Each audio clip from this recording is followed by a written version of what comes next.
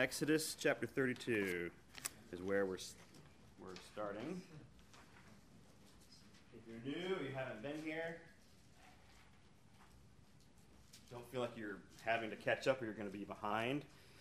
But what we have been doing for the last many weeks is we've been walking through the book of Exodus, looking at the major themes. So we're not moving through it verse by verse, but we're actually taking several chapters at a time and just looking at some of the broad themes that we see as we look at this foundational book in the Old Testament. Exodus is a narrative, so it's written in a certain literary style. It's written in a genre, and a narrative is the telling of a story. Not every book of the Bible is a narrative. Not every book of the Bible is a telling of a story, but Exodus is. And Exodus is telling the story, in summary, of how God interacts with his people, how God provides for and keeps his promises to his chosen people. Exodus is incredibly foundational for anybody to understand the whole of the Old Testament, and really for anybody to truly understand the whole of the New Testament. There are many books in the Old Testament, but Exodus is unique in that it tells very specific foundational stories about God's chosen people and about God's word and God's ways. So Exodus begins with the fulfillment of promises made. So it starts off right out the gate of God saying, I am keeping my word to you. It starts off by Israel becoming a great nation. At the end of Genesis, it was Jacob and his sons. At the beginning of Exodus, they had become a great nation of what scholars believe to be 2 million people. It says in Exodus 12 that there were 600,000 men. So there's some pretty concrete information there, that they became a great nation. And you see fulfillment after fulfillment after fulfillment of God saying, you are mine, you are my chosen people, I have picked you by my providence, by my mystery, and I will be your God and you will be my people, and I will take care of you. And he freed them from the Egyptians, and he opened the Red Sea as they crossed. And we've already talked about how God has given them the law. So these are foundational things. I mean, if you remove the law from the Old Testament, then you're sunk, you're lost. So even in the book of Exodus, we have the Ten Commandments. We have instructions for righteous living. And as we've worked our way through the book of Exodus, we are at the end now. And what is happening here at the end is that the people have been freed from Egypt. They've crossed the Red Sea, and they've been camping at Mount Sinai, where half of the book takes place, is Mount Sinai. And on Mount Sinai, there's a conversation between God and Moses. Moses is the mediator between God and his chosen people, and we see that that's a type of Christ. Type meaning it's a literary term that says it's a representation or a veiled image of something greater to come. So it's a foreshadowing saying that right now, this is an image of something greater that's coming in Christ. And so Moses is the one who is talking to the people for God. Moses is having a conversation with God on Mount Sinai, and several things happen in this conversation. First, there's the giving of the law, that God is making known what his law is. All right, and now if we just pause for a quick moment and think how great that is, that God is not leaving the people up to just figure it out, to go by their gut or their instinct or their whim or a vote, but God is saying, this is my law. This is now how you should live as my people. I'm your God and you're my people, and this is what it looks like. That's the first part of 3 parts of this conversation. The second part of the conversation, Moses comes down and presents the law to the people, and the people emphatically say in Exodus 24, we will do this. All that you have said is good, and we will obey. And there's a sacrifice, and there's a consecration of the law that is written, and the people, where there's a shedding of blood, and it's sprinkled. We went through that whole process. And the people say, yes, we've heard you, God, and we will do what you have now said. And then Moses goes back up to the mountain for the third part of the conversation. And we've kind of been in the third part of the conversation for the last couple of weeks, because the third part of the conversation is God saying, okay, now, therefore, this is what communion with me looks like. This is what life with God looks like. I'm outlining it. Once again, I've told you about the law and the Ten Commandments and what righteous living looks like, but this is what interaction between a holy God and sinful man looks like. And in this text, what we've been looking at is the giving of the instructions of the tabernacle and the giving of the instructions of the priests. And we talked about the garments and the different things that they're wearing and even the furniture within the tabernacle. That God is saying, that God is prescribing interaction between you and me has a look to it. And there's symbolism and there's representation there, but God is saying, I will tabernacle with you. I will be with you. I will live with you, but it's on my terms. God's building built God's ways, and God's mediators, God's moderators, God's ways through the priests and the priesthood. So we've been through all of these things.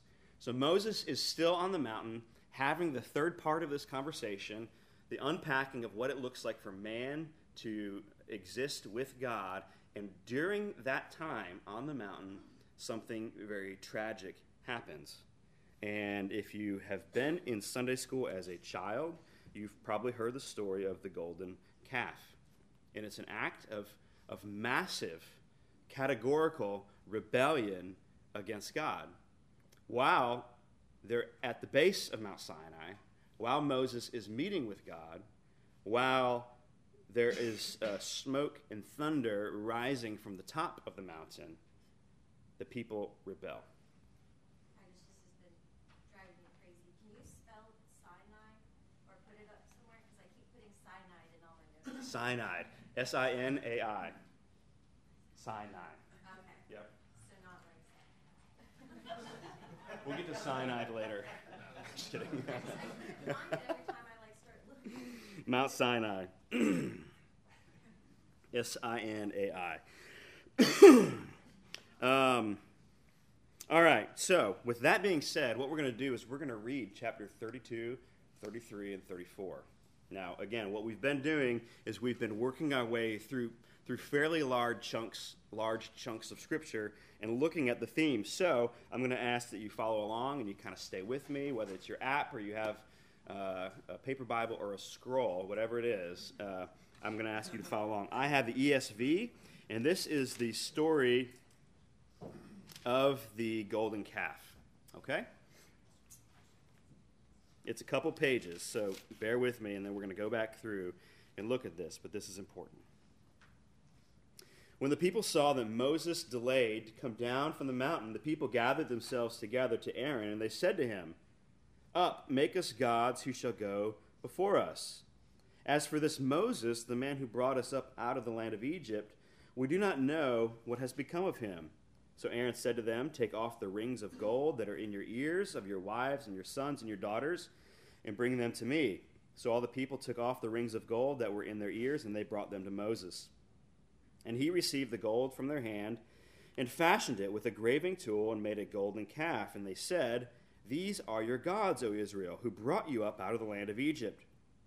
When Aaron saw this, he built an altar before it. And Aaron made proclamation and said, "Tomorrow shall be a feast to the Lord." And they rose early the next day and offered burnt offering and brought peace offerings. And the people sat down to eat and drink, and they rose up to play.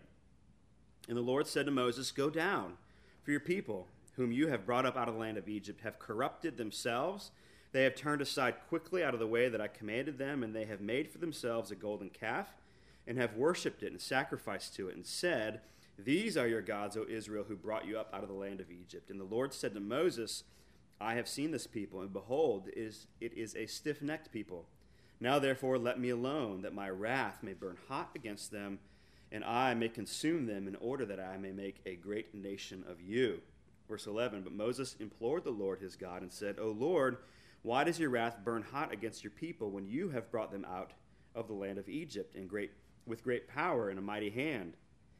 Why should the Egyptians say, with evil intent did he bring them out, to kill them in the mountains and to consume them from the face of the earth? Turn from your burning anger and relent this disaster against your people. Remember Abraham, Isaac, and Israel, your servants to whom you swore by your own self, and said to them, I will multiply your offspring as the stars of heaven. In all this land, and I have promised, I will give to your offspring, and they shall inherit it forever.' And the Lord relented from the disaster that he had spoken of bringing on his people. Then Moses turned and went down from the mountain with the 2 tablets of the testimony in his hand, tablets that were written on both sides, on the front and on the back they were written, and the tablets were the word of God, and the writing was the writing of God engraved on the tablets. When Joshua, who was with Moses, Joshua heard the noise of the people as they shouted, he said to Moses, "There is a noise of war in the camp." But he said, "It is not the sound of shouting for victory or the sound of the cry of defeat, but the sound of singing that I hear." And as soon as he came near the camp and saw the calf and the dancing, Moses' anger burned hot, and he threw the tablets out of his hands and broke them at the foot of the mountain. He took the calf and they had made, he burned it with fire and ground it to powder and scattered it in the water, and he made the people of Israel drink it. And Moses said to Aaron, "What did this people do to you that you have brought such a great sin upon them?" And Aaron said, "Let not the anger of the Lord burn hot. You know the people, that they are set on evil, and they have said to me, 'Make us gods who shall go before us.' As for this Moses, the man that brought us up out of the land of Egypt, we did not know what has become of him. So I said to them, 'Let any who have gold take it off.' And so they gave it to me, and I threw it into the fire, and out came this calf." When Moses saw that the people had broken loose, for Aaron had let them break loose to the derision of their enemies, then Moses stood in the gate of the camp and said, "Who is on the Lord's side? Come to me." And all the sons of Levi gathered around him, and he said to them, "Thus says the Lord, the God of Israel, put your sword on your side, each of you, and go up to and fro from gate to gate throughout the camp, and each of you kill his brother and his companion and his neighbor." And the sons of Levi did according to the word of Moses. And that day about 3,000 men of the people fell. And Moses said, "Today you have been ordained for the service of the Lord, each one of you at the cost of his son and his brother, so that he might bestow a blessing upon this land." The next day Moses said to the people, "You have sinned a great sin, and now I will go up to the Lord. Perhaps I can make atonement for your sin." So Moses returned to the Lord and said, "Alas, this people has sinned a great sin, and they have made for themselves gods of gold. And now, if you will forgive their sin, but if not, please blot me out of your book that you have written." But the Lord said to Moses, "Whoever has sinned against me, I will blot out of my book. But now go, lead the people to the place about which I have spoken to you. Behold, my angel shall go before you. Nevertheless, in the day when I visit, I will visit their sin upon them." Then the Lord sent a plague on the people because they had made a calf, the one that Aaron had made. Chapter 33. The Lord said to Moses, "Depart and go up from here, you and the people whom you have brought up out of the land of Egypt, to the land of which I swore to Abraham and Isaac and Jacob, saying, 'To your offspring I will give it. I will send an angel out before you, and I will drive out the Canaanites and the Amorites and the Hittites and the Perizzites and the Hivites and the Jebusites. Go up to a land flowing with milk and honey. But I will not go up among you, lest I consume you on the way, for you are a stiff-necked people.' When the people heard this disastrous word, they mourned, and no one put on his ornaments, for the Lord had said to Moses, 'Say to the people of Israel, you are a stiff-necked people. If for a single moment I should go up among you, I would consume you. So now take off your ornaments, that I may know what to do with you.' Therefore the people of Israel stripped themselves of their ornaments from Mount Horeb onward." Verse 7. Now Moses used to take the tent and pitch it outside the camp, far off from the camp, and he called it the tent of meeting. And everyone who sought the Lord would go out of the tent of meeting, which was outside the camp. And whenever Moses went out to the tent, all the people would rise up. Each would stand at his tent door and watch Moses until he had gone into the tent. Then Moses entered the tent. The pillar of cloud would descend and stand at the entrance of the tent, and the Lord would speak with Moses.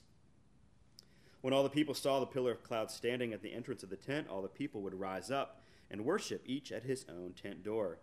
Then the Lord used to speak to Moses face to face, as a man speaks to his friend.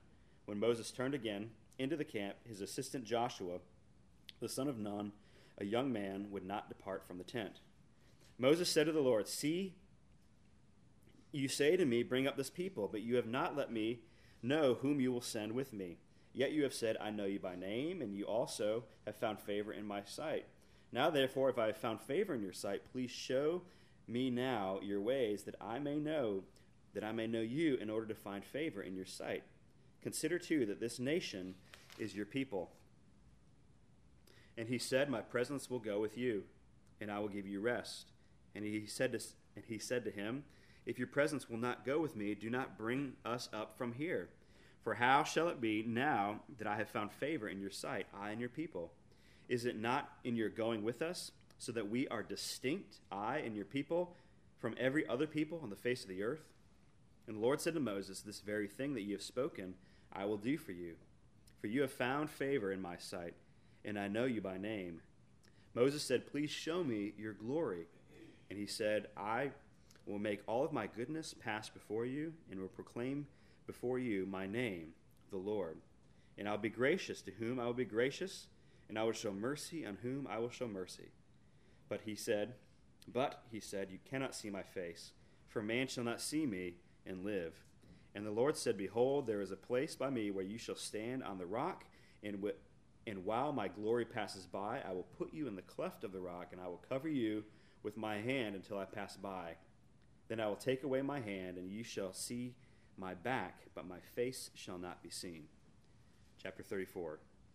The Lord said to Moses, cut for yourself 2 tablets of stone for the first, like the first, and I will write on the tablets the words that were on the first tablets which you broke. Be ready by the morning and come up to me in the morning on Mount Sinai and present yourself there to me on top of the mountain.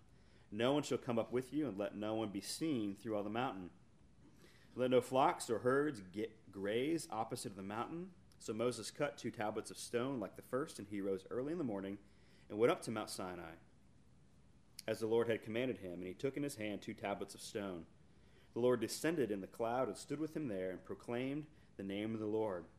The Lord passed before him and proclaimed, the Lord, a God merciful and gracious, slow to anger, abounding in steadfast love and faithfulness, keeping steadfast love for thousands, forgiving iniquity and transgression and sin, but who will by no means clear the guilty, visiting the iniquity of the fathers on the children and the children's children to the 3rd and the 4th generation.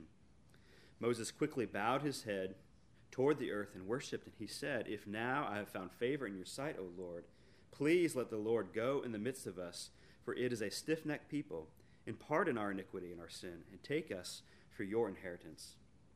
And he said, behold, I am making a covenant. Before all your people, I will do marvels, such as have not been created in all the earth or in any nation, and all the people among whom you are shall see the work of the Lord, for it is an awesome thing that I will do with you. Observe what I have commanded you this day, and behold, I will drive out before you the Amorites, the Canaanites, the Hittites, the Perizzites, the Hivites, and the Jebusites. Take care lest you make a covenant with the inhabitants of the land to which you go, lest it become a snare in your midst. And you shall tear down their altars and break their pillars and cut down their Asherim, for you shall worship no other God, for the Lord, whose name is jealous, is a jealous God. Lest you make a covenant with the inhabitants of the land, and when they whore after their gods and sacrifice to their gods, and you are invited, you eat their sacrifice, and you take of their daughters for your sons, and their daughters whore after their gods, and make your sons whore after their gods. You shall not make for yourself any god of cast metal. You shall keep the feast of unleavened bread 7 days. You shall eat unleavened bread, as I commanded you at the time of the appointment in the month of Abib. For in the month of Abib you came out of Egypt. And all that first opened the womb are mine, all the male livestock, and the firstborn of the cow and the sheep. And the firstborn of a donkey you shall redeem with a lamb. Or if you shall not redeem it, you shall break its neck. All the firstborn of your sons you shall redeem, and none shall appear before me empty-handed. 6 days you shall work, and on the 7th you shall rest. In plowing time and in harvest you shall rest. You shall observe the feast of weeks, the first fruit of wheat and harvest, and the feast of ingathering at the year's end.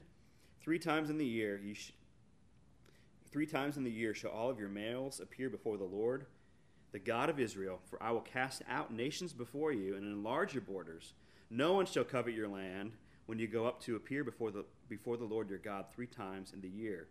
You shall not offer the blood of my sacrifice with anything that is leavened, or let the sacrifice of the feast of the Passover remain until the morning. The best of the first fruits of your ground you shall bring to the house of the Lord your God, and you shall not boil a goat in its mother's milk.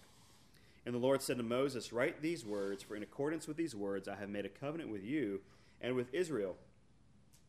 So he was there with the Lord 40 days and 40 nights. He neither ate bread nor drank water, and he wrote on the tablets the words of the covenant, the 10 Commandments. Verse 29. When Moses came down from Mount Sinai with the 2 tablets of the testimony in his hand, As he came down from the mountain, Moses did not know that the skin of his face shone because he had been talking with God. Aaron and all the people of Israel saw Moses, and behold, the skin of his face shone, and they were afraid to come near to him. But Moses called to them, and Aaron and all the leaders of the congregation returned to him, and Moses talked with them. Afterward, the people of Israel came near, and he commanded them all that the Lord had spoken with him on Mount Sinai. When Moses had finished speaking with them, he put a veil over his face. Whenever Moses went in before the Lord to speak with him, he would remove the veil until he came out. And when he came out, he told the people of Israel what he was commanded. And the people of Israel would see the face of Moses, that the skin of Moses' face was shining, and Moses would put the veil back over his face again until he went in to speak with him.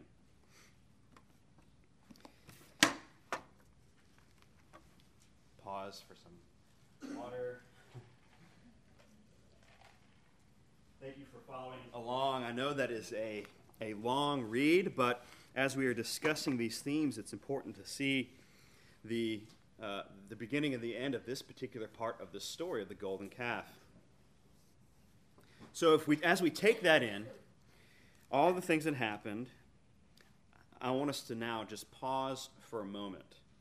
And as we think back on a few of the major themes that we have continued to see throughout the book of Exodus. We've seen God's fulfilled promises, past tense. We see God fulfilling, present tense, his many promises, being made into a great nation, the promised land that is coming, that the nation of Israel will be a blessing to all the families of the earth. We see types all throughout the writing of the book of Exodus. Type as in this literary feature of a foreshadowing or something greater that is coming, something we don't know all the pieces yet. It's veiled, it's a little fuzzy, but it's an image of something greater that is coming. We see that in Moses. We see that in the tabernacle, that the tabernacle is the place that you meet with God. But in the new covenant, when Christ comes, that we can approach the throne of grace with confidence. We see that in the priesthood, that there's a representative between man and God, but by the work of the Holy Spirit, that Christ is now that eternal representative, and we have eternal access to God, and that we can approach God without the fear of death now. But they didn't understand all of that when Exodus was written. But we have a further understanding of God. So we see some of these themes of fulfilled promises and types, and we also see a theme of Exodus being a foundational for understanding how God interacts with his people. That if you remove the book of Exodus from the canon, from the scriptures, you would have a vacancy, you would have a void of understanding. And so throughout the course of time, since the time of Abraham and Moses, the people of God have gone back to the book of Exodus to understand God. Because it even applies now, when we see God in the new covenant. The people of God would forever go back to the book of Exodus to understand what God has said, how he interacts with his people, and how he keeps his promises. Understanding God is huge. And I wish there's probably some better word for huge, but it's just unfathomably monstrous to understand the value of this content of understanding God, that God is there, that God has spoken, that God can be known, and we are to understand him, and that he doesn't keep secrets, or he doesn't make this a riddle. This isn't some maze that we have to just trial and error navigate through life, but that God has made it known, that is actually literally, in this context, written in stone what his call upon our life is. So understanding God is huge. Now, let me give a silly example. But when I think of how big and important it is to understand God, I think about trying, and this is a silly example, trying to understand women. Okay? It's just complex, right? And there's a difference there. I don't get everything. You could read books and books and books and go to conferences. Women are just way different, turns out, than men, and how they act and how they think and process and gifts and skills and abilities and consume information. That there's a fundamental difference between men and women, fundamentally. And And biblically, we see that as a very beautiful thing, that it's a complementary thing. It's a completing thing there that we see in Scripture, that men and women are designed to be different, designed to be fundamentally different. And so as a guy who is married to a woman, as we got married and went to our first marriage conference or two, I began to see that she just thinks and processes way differently. And it's important. If I'm going to desire to be a good husband, if I desire to lead and love and care for her well, it's important for me to understand her as best as I can, right? You agree with that? However, there's a second half to that. The second half of that is understanding myself. Because as I become enlightened into trying to figure out Lauren and how she thinks and how she responds and her gifts and her talents, I begin to see things about myself and my tendencies and my habits and my nature that I didn't quite see before. And so as I look at her and I see light being shown on the nuances of her as a woman, I begin to see differently myself. Now, obviously, all examples have limits, and this is a limited example, and I'm not calling Lauren God and me sinful man, but sometimes it might be true, you know. But if you see where I'm going there, all right, that what we see in Exodus is this vast uncovering, in a lot of ways, for the very first time, of who God is and how He acts and how He interacts and what He expects, and that's what we've been talking about. That the foundations that we see in the law, that the foundations that we see in the promises, the foundations that we see in the tabernacle, that the foundations that we see in the laws for righteous living, the foundations that we see in the priesthood, are all this foreshadowing of something greater, but this is how you live now. And in the middle of all of this, we see a story of man. And so what we see in the story of the golden calf is not a unpacking of an understanding of man, but we see a case study of precisely what man is like by nature in the golden calf. See, in the book of Exodus, what we see, we have the privilege of hindsight. And so what we see through the Old Testament is something that we've talked about this before, but we see something called progressive revelation. That the children of Israel, and even Moses himself, didn't have a full understanding of what the new covenant in Jesus Christ dying on the cross, born of a virgin, didn't know all of that stuff yet. They just knew that a promise was made, that something better was coming, and to put faith in those promises. We get to look back and see Jesus, and then look back further and see the covenant in Mount Sinai and the law and the tabernacle, and we can put all those pieces together, and we say, wow, look at that. They didn't know all these things. They knew 20%, but then later in the prophets they got another 30% and 40%, and next thing you know, it came to completion in the work of Christ. And we get to look back, and we believe that Scripture teaches that the canon, that the Bible is now complete, that we're not waiting for the next book to be written. So all that God is desiring to communicate to us on this earth has been communicated to us. It's done. We have the full counsel of God that He's looking to give to us. So we can look back at this progressive revelation now complete, and we can see the picture of what God has planned. And it came to fulfillment in Jesus Christ. But that's not the case for the nature of man. Man is not being progressively revealed to be greater and greater sinners.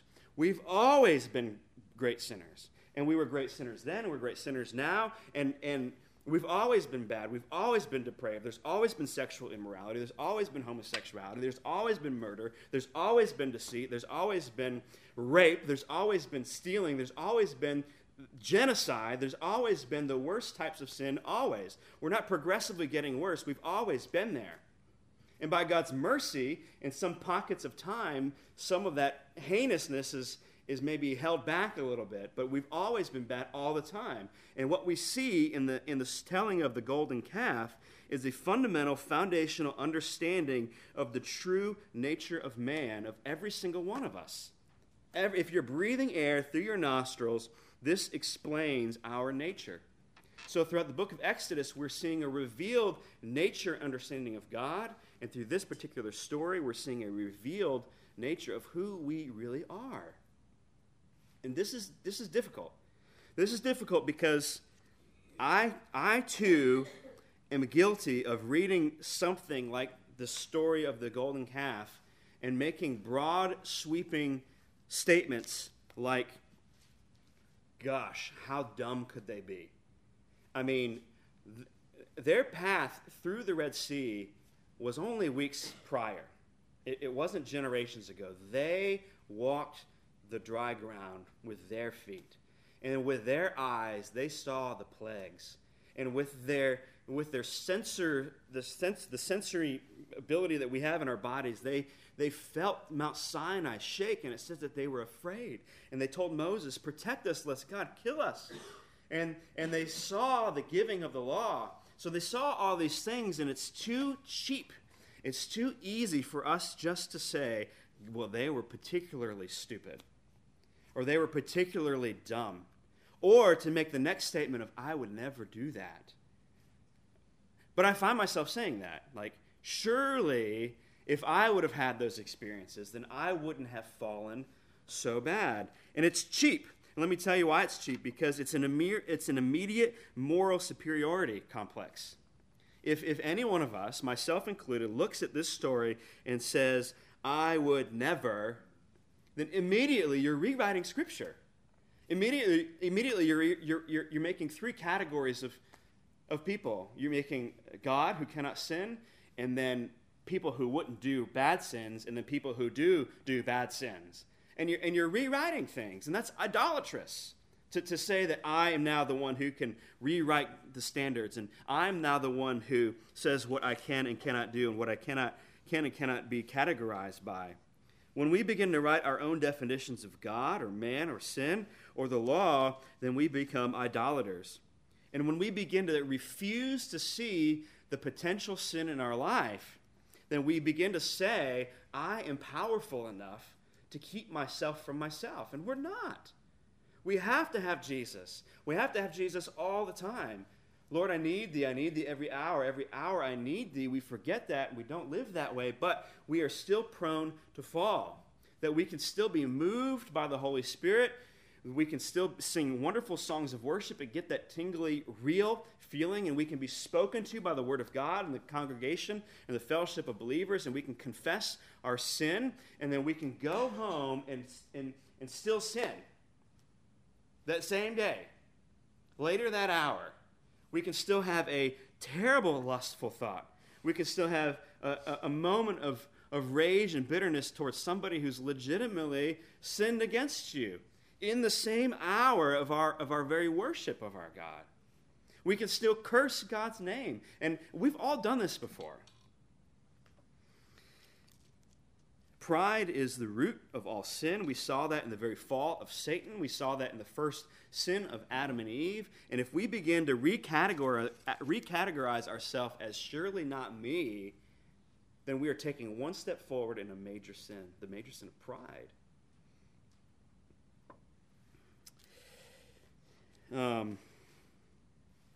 So if we ever say, surely I would never do those things, then we just have a misunderstanding of sin. We have a misunderstanding of Scripture. We have a misunderstanding of our sin nature. Even Ephesians chapter 2 says, we were by nature children of wrath, like the rest of mankind. But God. So, but by the grace of God, there go I. So I am capable, as a Christian, of terrible things. But by the grace of God, there go I. If we are arrogant enough to say that our past experiences with God is a cure for all of our potential sin, then we just have a misunderstanding of Scripture. And we cannot say that. And so if we say of the children of Israel, because you experienced these wonderful things, therefore that eliminates all temptation, no matter how heinous, that's just not the way it works. It's not what Scripture teaches, and it's not the nature of man. God is progressively in this context in the Old Testament, revealing himself and his plan to his people. And man is not progressively showing himself, but man is affirming that he is totally depraved in this story, which we know to be true even now. And these are things that we are supposed to learn about ourselves as we look back on the story of the golden calf. Romans chapter 3 says, there is none righteous, no one who understands and no one who seeks God, that all have turned aside and they have become worthless. No one does good, not even one. And to truly get the gospel, to truly get what Christ has done to us, we have to see that we've got nothing. That we are not morally superior than some other race or some other age or even the children of Israel in this context. So the question then to ask is, how does the story of the golden calf help us learn about ourselves? And I'm going to run through 9 points. This is going to be quick. But this is things that we know and we can learn about ourselves as we see the story of the golden calf. Number one, first thing that we see is that God has made his ways known, that he is knowable. He isn't hiding himself. He isn't keeping himself from us. Exodus chapter 24, verses 3 through 8, the children of Israel heard the word of the Lord and the law, and they said, we have heard you and we will obey. Not we will just kind of mosey along in the right direction morally. We have heard and we are committing ourselves and we will obey. Romans chapter 1 tells us that God has made himself known to us, that God has made it plain to us his ways, because God has shown it to us. In Jeremiah 31, there's a prophecy of a new covenant coming, which we are living under now in Christ. And that new covenant is a law that is not written on stone, but it is written in your heart. So if you're a Christ follower, you not only have the law spoken to you through the Word of God, but you have the Word of God written on your heart, that there is something supernatural that non-believers don't have, that nudges you in ways that non-believers cannot be nudged, that convicts you and shows appropriate guilt in your life of God's ways. This is my plan for you, unlike anybody outside the bond of Christ. So number one, that God has made his ways known to us, just like the children of Israel. Number two, sin starts with a question, or at least questioning an unfulfilled desire, universally. And the children of Israel in Exodus 32 says that when the people saw that Moses had delayed, so immediately they looked at their situation, they said, this doesn't make sense to me. Is what they said. And Moses delayed. What's wrong? Something's gone wrong. This isn't right. And I mean, how many times do your finances just get totally screwed up, or a relationship tanks, or you get fired, or you get sick, or somebody is angry at you, or you have a habitual sin that you just can't get out of? Something happens and it doesn't make sense to you. Why is this happening to me? I don't understand. Why am I the one that's getting crapped on all the time? Or why don't things work out for me? Why can't I ever get ahead? And we all have these ups and downs in life where we look at the future and it doesn't make sense. And the natural response is for us to question. And questions are not bad. Questions are good, but they must be answered in the Scriptures. And when they're not answered in the Scriptures, they're answered with sin. We begin to find our own answers or our own solutions. And that's what leads us to deeper and deeper levels of sin. We answer our own questions our own way, and we seek to fulfill our own desires our own way. And that results in lies and lusts and sexual sin and gossip. The bells are off. Time change. I was like, man, am I that far behind? All right. So it is now 9:30, as we would typically be starting the class. So thanks, time change. So sin always starts with a question. And it's also worth noting here that you need to have good people around you, and you need to be sitting under good leadership. If you move away from Charleston, you got to find a good church. The children of Israel had a lot of things going for them. And individual sin in this situation is shown at the corporate level. Everybody was responsible. People died for this sin. A nationwide curse was put, a plague was put on this was put on this people group, excuse me. Not just Aaron. Aaron will be held responsible at a whole different level. But this is individual sin shown at a corporate level. That we all have tendencies to follow the crowd, that we are the crowd. Which means it's all the more important to make sure that the people around us are in the Word, that people are speaking truth to us and calling out our sin and not letting unconfessed sin go. And that's hard. That's easy to say. It's easy for me to sprinkle out there all these nice things, but community is hard.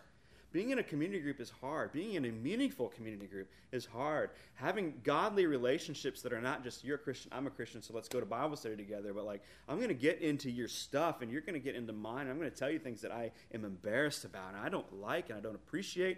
But that's difficult. And to sit under authority that is of God. And they went to their authority figure. They went to Aaron and he didn't stop them. And if you find yourself listening to me or listening to Buster and we are veering and we're straying away from what the Bible has to say, you need to leave this place. You need to run from this place and find a place that is founded on a foundation other than man. And when you move away, when you go to a different church, you need to find a church that is led and built on the Scriptures, which is uncommon. So sin always starts with a question, or at least questioning an unfulfilled desire. Number 3, sin is always rebellion. Always. One definition of sin in flip through different theological dictionaries is personal rebellion against God. 1 John 3:4 says that sin is lawlessness, or the removal of the law. And so if you have the law, which is given by God, and you remove it, then you are in personal anarchy. You're in rebellion. 1 Samuel chapter 15, verses 23 speaks of rebellion being like the sin of witchcraft, which is idolatry. So you can see these connections that sin isn't just sin. Sin isn't like, well, we all sin, and we just have to make sure we confess the little ones and be really careful that we don't do the big ones. No, sin is rebellion. Sin is idolatry. Sin is as witchcraft. And Israel, in this story, offered sacrifices and offerings, and they celebrated and they partied to the golden calf. And they said, you, golden calf, are the one that split the Red Sea. You're the reason why we're here. Apostasy. Number 4, God's wrath always flares when we sin, but his mercy and grace keeps us from extinction. Chapter 32, verse 2. Verse 10 says that my wrath may burn hot against them. But in verse 14 it says that the Lord relented. That God gives opportunity for repentance. Which is what happened here. That judgment says sin deserves death.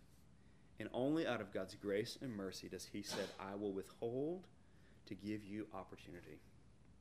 And those 3,000 that were killed were 3,000 that did not repent. It was not a random killing, but it was a group of people who said, we will still worship this golden idol. And they were killed. Number 5, forgiveness comes, but consequences are real. Even though that God forgave his people and said, you could still go to the promised land, and I will still go with you, and I will still fight for you, and I will still go before you, and I will still be the ones that clears out all the ites before you, and I will give you the land that is flowing with milk and honey. There were still 3,000 who died. There was still a plague. There was still a presence of God that was withheld at a certain level. Just like now, if you sin, when we sin, we still have baggage that we take into relationships, that we still have scars. You still have debt, figuratively or literally, for mistakes that you've made, but that God will continue to keep his promises. Number 6, God is still good. He still keeps his promises. He still goes with us. He still fights for us, and he will still go before us. In chapter 33, verses 1 and 2, he says, I will go before you, and I will give you the land that I have promised you, and an angel will go before you, and I will be the one who drives out the inhabitants of the land. Number 7, when we question God and we ask him for his affirmation, like when Moses asked God, said, God, if you're going to go with us, show yourself to me. when we question God and we ask him for affirmation to show us himself, he will do it. Or he will say, I have done it already, and you just need to open your eyes. But it often might not look like we think. So many times we approach God and we say, God, just show me your way. Tell me what I should do. I want to see. And when God showed himself to Moses, he didn't show all of himself to Moses. He said, you can't see all of me. It is not for us to know everything about God. That would make us God. We will continually be in a state of not knowing everything. That's what faith is. That's what it means for God to be God, for us to not be God. And so God, by definition, knows more than we do. But God can still show himself to us, but it doesn't mean he will reveal his entire perfect plan. It doesn't mean God will say, listen, I'm gonna let you know some supernatural way that one day you will be married and it will be blissful and you will have children and you will have financial security and you will die one day, but it's going to be nice and easy in your sleep and your kids will live beyond you. And this total unpack, and he doesn't ever say that. He never makes that promise. But he does say, I will be with you right now, through this, through that. I will be with you. You don't know what tomorrow holds, and I'm not going to tell you, but I will show myself to you today. And that's what you need to see. And if you're not seeing that, then I'm going to ask you to open your eyes, because I've already shown it to you. Week number 8, we can trust God to do his glorious part. I want to read chapter 34, verses 39. 34 verses 5 through 9. It says that the Lord descended in the cloud and stood with him, Moses, there, and he proclaimed the name of the Lord. And the Lord passed before him and proclaimed, the Lord, a God, merciful and gracious and slow to anger and abounding in steadfast love and faithfulness, keeping steadfast love for thousands, forgiving iniquity and transgression, but will by no means clear the guilty. Verse 8, and Moses quickly bowed his head towards the earth and worshipped, and he said, if now I have found favor in your sight, please let the Lord go in the midst of us. For it is a stiff-necked people, and pardon our iniquity and our sin, and take us for your inheritance. That our God is a God of mercy and grace, and who is slow to anger, abounding in steadfast love and faithfulness, and we can trust that. Not just read it, but we can trust that. And finally, number 9, we are still called to righteous living. We are not just let go to sin and repent, but there is still a call in our life. And after the children of Israel sinned, in a grave way, there were bullet points that were set out by God. He said, when you go into the land, do not make a covenant with the inhabitants. It will be a snare to you, but rather go in and tear that stuff down, eradicate it, burn it to the ground so that it won't be a future temptation, because you're temptable. Observe the culture that you're living in, set up walls of protection, and be ruthless to take out potential opportunities of sin. That's the call in our life. He told the people, make no gods of cast metal before you, and you would think after a story like this, it would be like, no duh, okay? You'd think that. But how many times, even in our own culture, do we have these no-duh gods in front of us that we're not bowing down, we're not worshiping, but you know what we are doing? We're giving the majority of our time to it. And if it doesn't go our way, it wrecks us emotionally. And that's what it means to worship, you know? And when we're trusting in that thing to bring us happiness, when we're trusting in that job or that person or that relationship or just the comforts of life, and if not, then things just crash for me emotionally. And that's worship. So how do we look at the things in our life? We don't have a golden God in our living room, but we might have that in our bank account or in whatever. It says, keep the feast of unleavened bread, which means remember. That's what it means. It means remember. Put yourself in places of remembrance. We're called to worship weekly, and you know that, but we're called to be here. Not when it's most convenient, but we're called to worship weekly with the people of God, that we're called to be around brothers and sisters of Christ in a meaningful way, not just coming and sitting in a room and then leaving, but we're called to be together. and to love together and to push each other and to sharpen each other together. It says, write these words, for in accordance with these words I have made a covenant with you, that we're supposed to camp in the Word of God. We're supposed to be in the Word of God. It's supposed to be a consistent, continual part of our life, not as an act of guilt, but an act of fresh water that we're drinking so that we can be sure that we are standing firm in the promises that he has made. So we see the story of the golden calf as a representation of just our nature, our everyday nature. Now, let me wrap up by reading this, and this I think is a cool ending. Exodus chapter 34, verse 29 says, when Moses went down from Mount Sinai with the 2 new tablets of the testimony in his hands as he came down from the mountain, Moses did not know that the skin of his face shone because he had been talking with God. Moses and all the people of Israel saw Moses, and behold, the skin of his face shone, and they were afraid to come near to him. But Moses called to them, and Aaron and all the leaders of the congregation returned to him, and Moses talked with them. And after all the people of Israel came near, he commanded them all the things that the Lord had spoken to him on Mount Sinai. When Moses had finished speaking with them, he put a veil over his face. And whenever Moses went in before the Lord to speak with him, he would remove the veil until he came out. When he came out and told the people of Israel what he had commanded, the people of Israel would see the face of Moses, and the skin of Moses' face was shining. And Moses would put the veil over his face again until he went in to speak with him. 2 Corinthians in the New Testament, chapter 3, says this. Since we have such a hope, meaning a hope in Christ, we are very bold, not like Moses, who would put a veil over his face so that the Israelites might not gaze at the outcome of what was being brought to an end, but their minds were hardened. For to this day, when they read the Old Covenant, the same veil remains unlifted, because only through Christ is it taken away. Yes, to this day, whenever Moses is read, a veil lies over their hearts, but when one turns to the Lord or turns to Christ, the veil is removed. Now the Lord is the Spirit, and where the Spirit of the Lord is, there is freedom.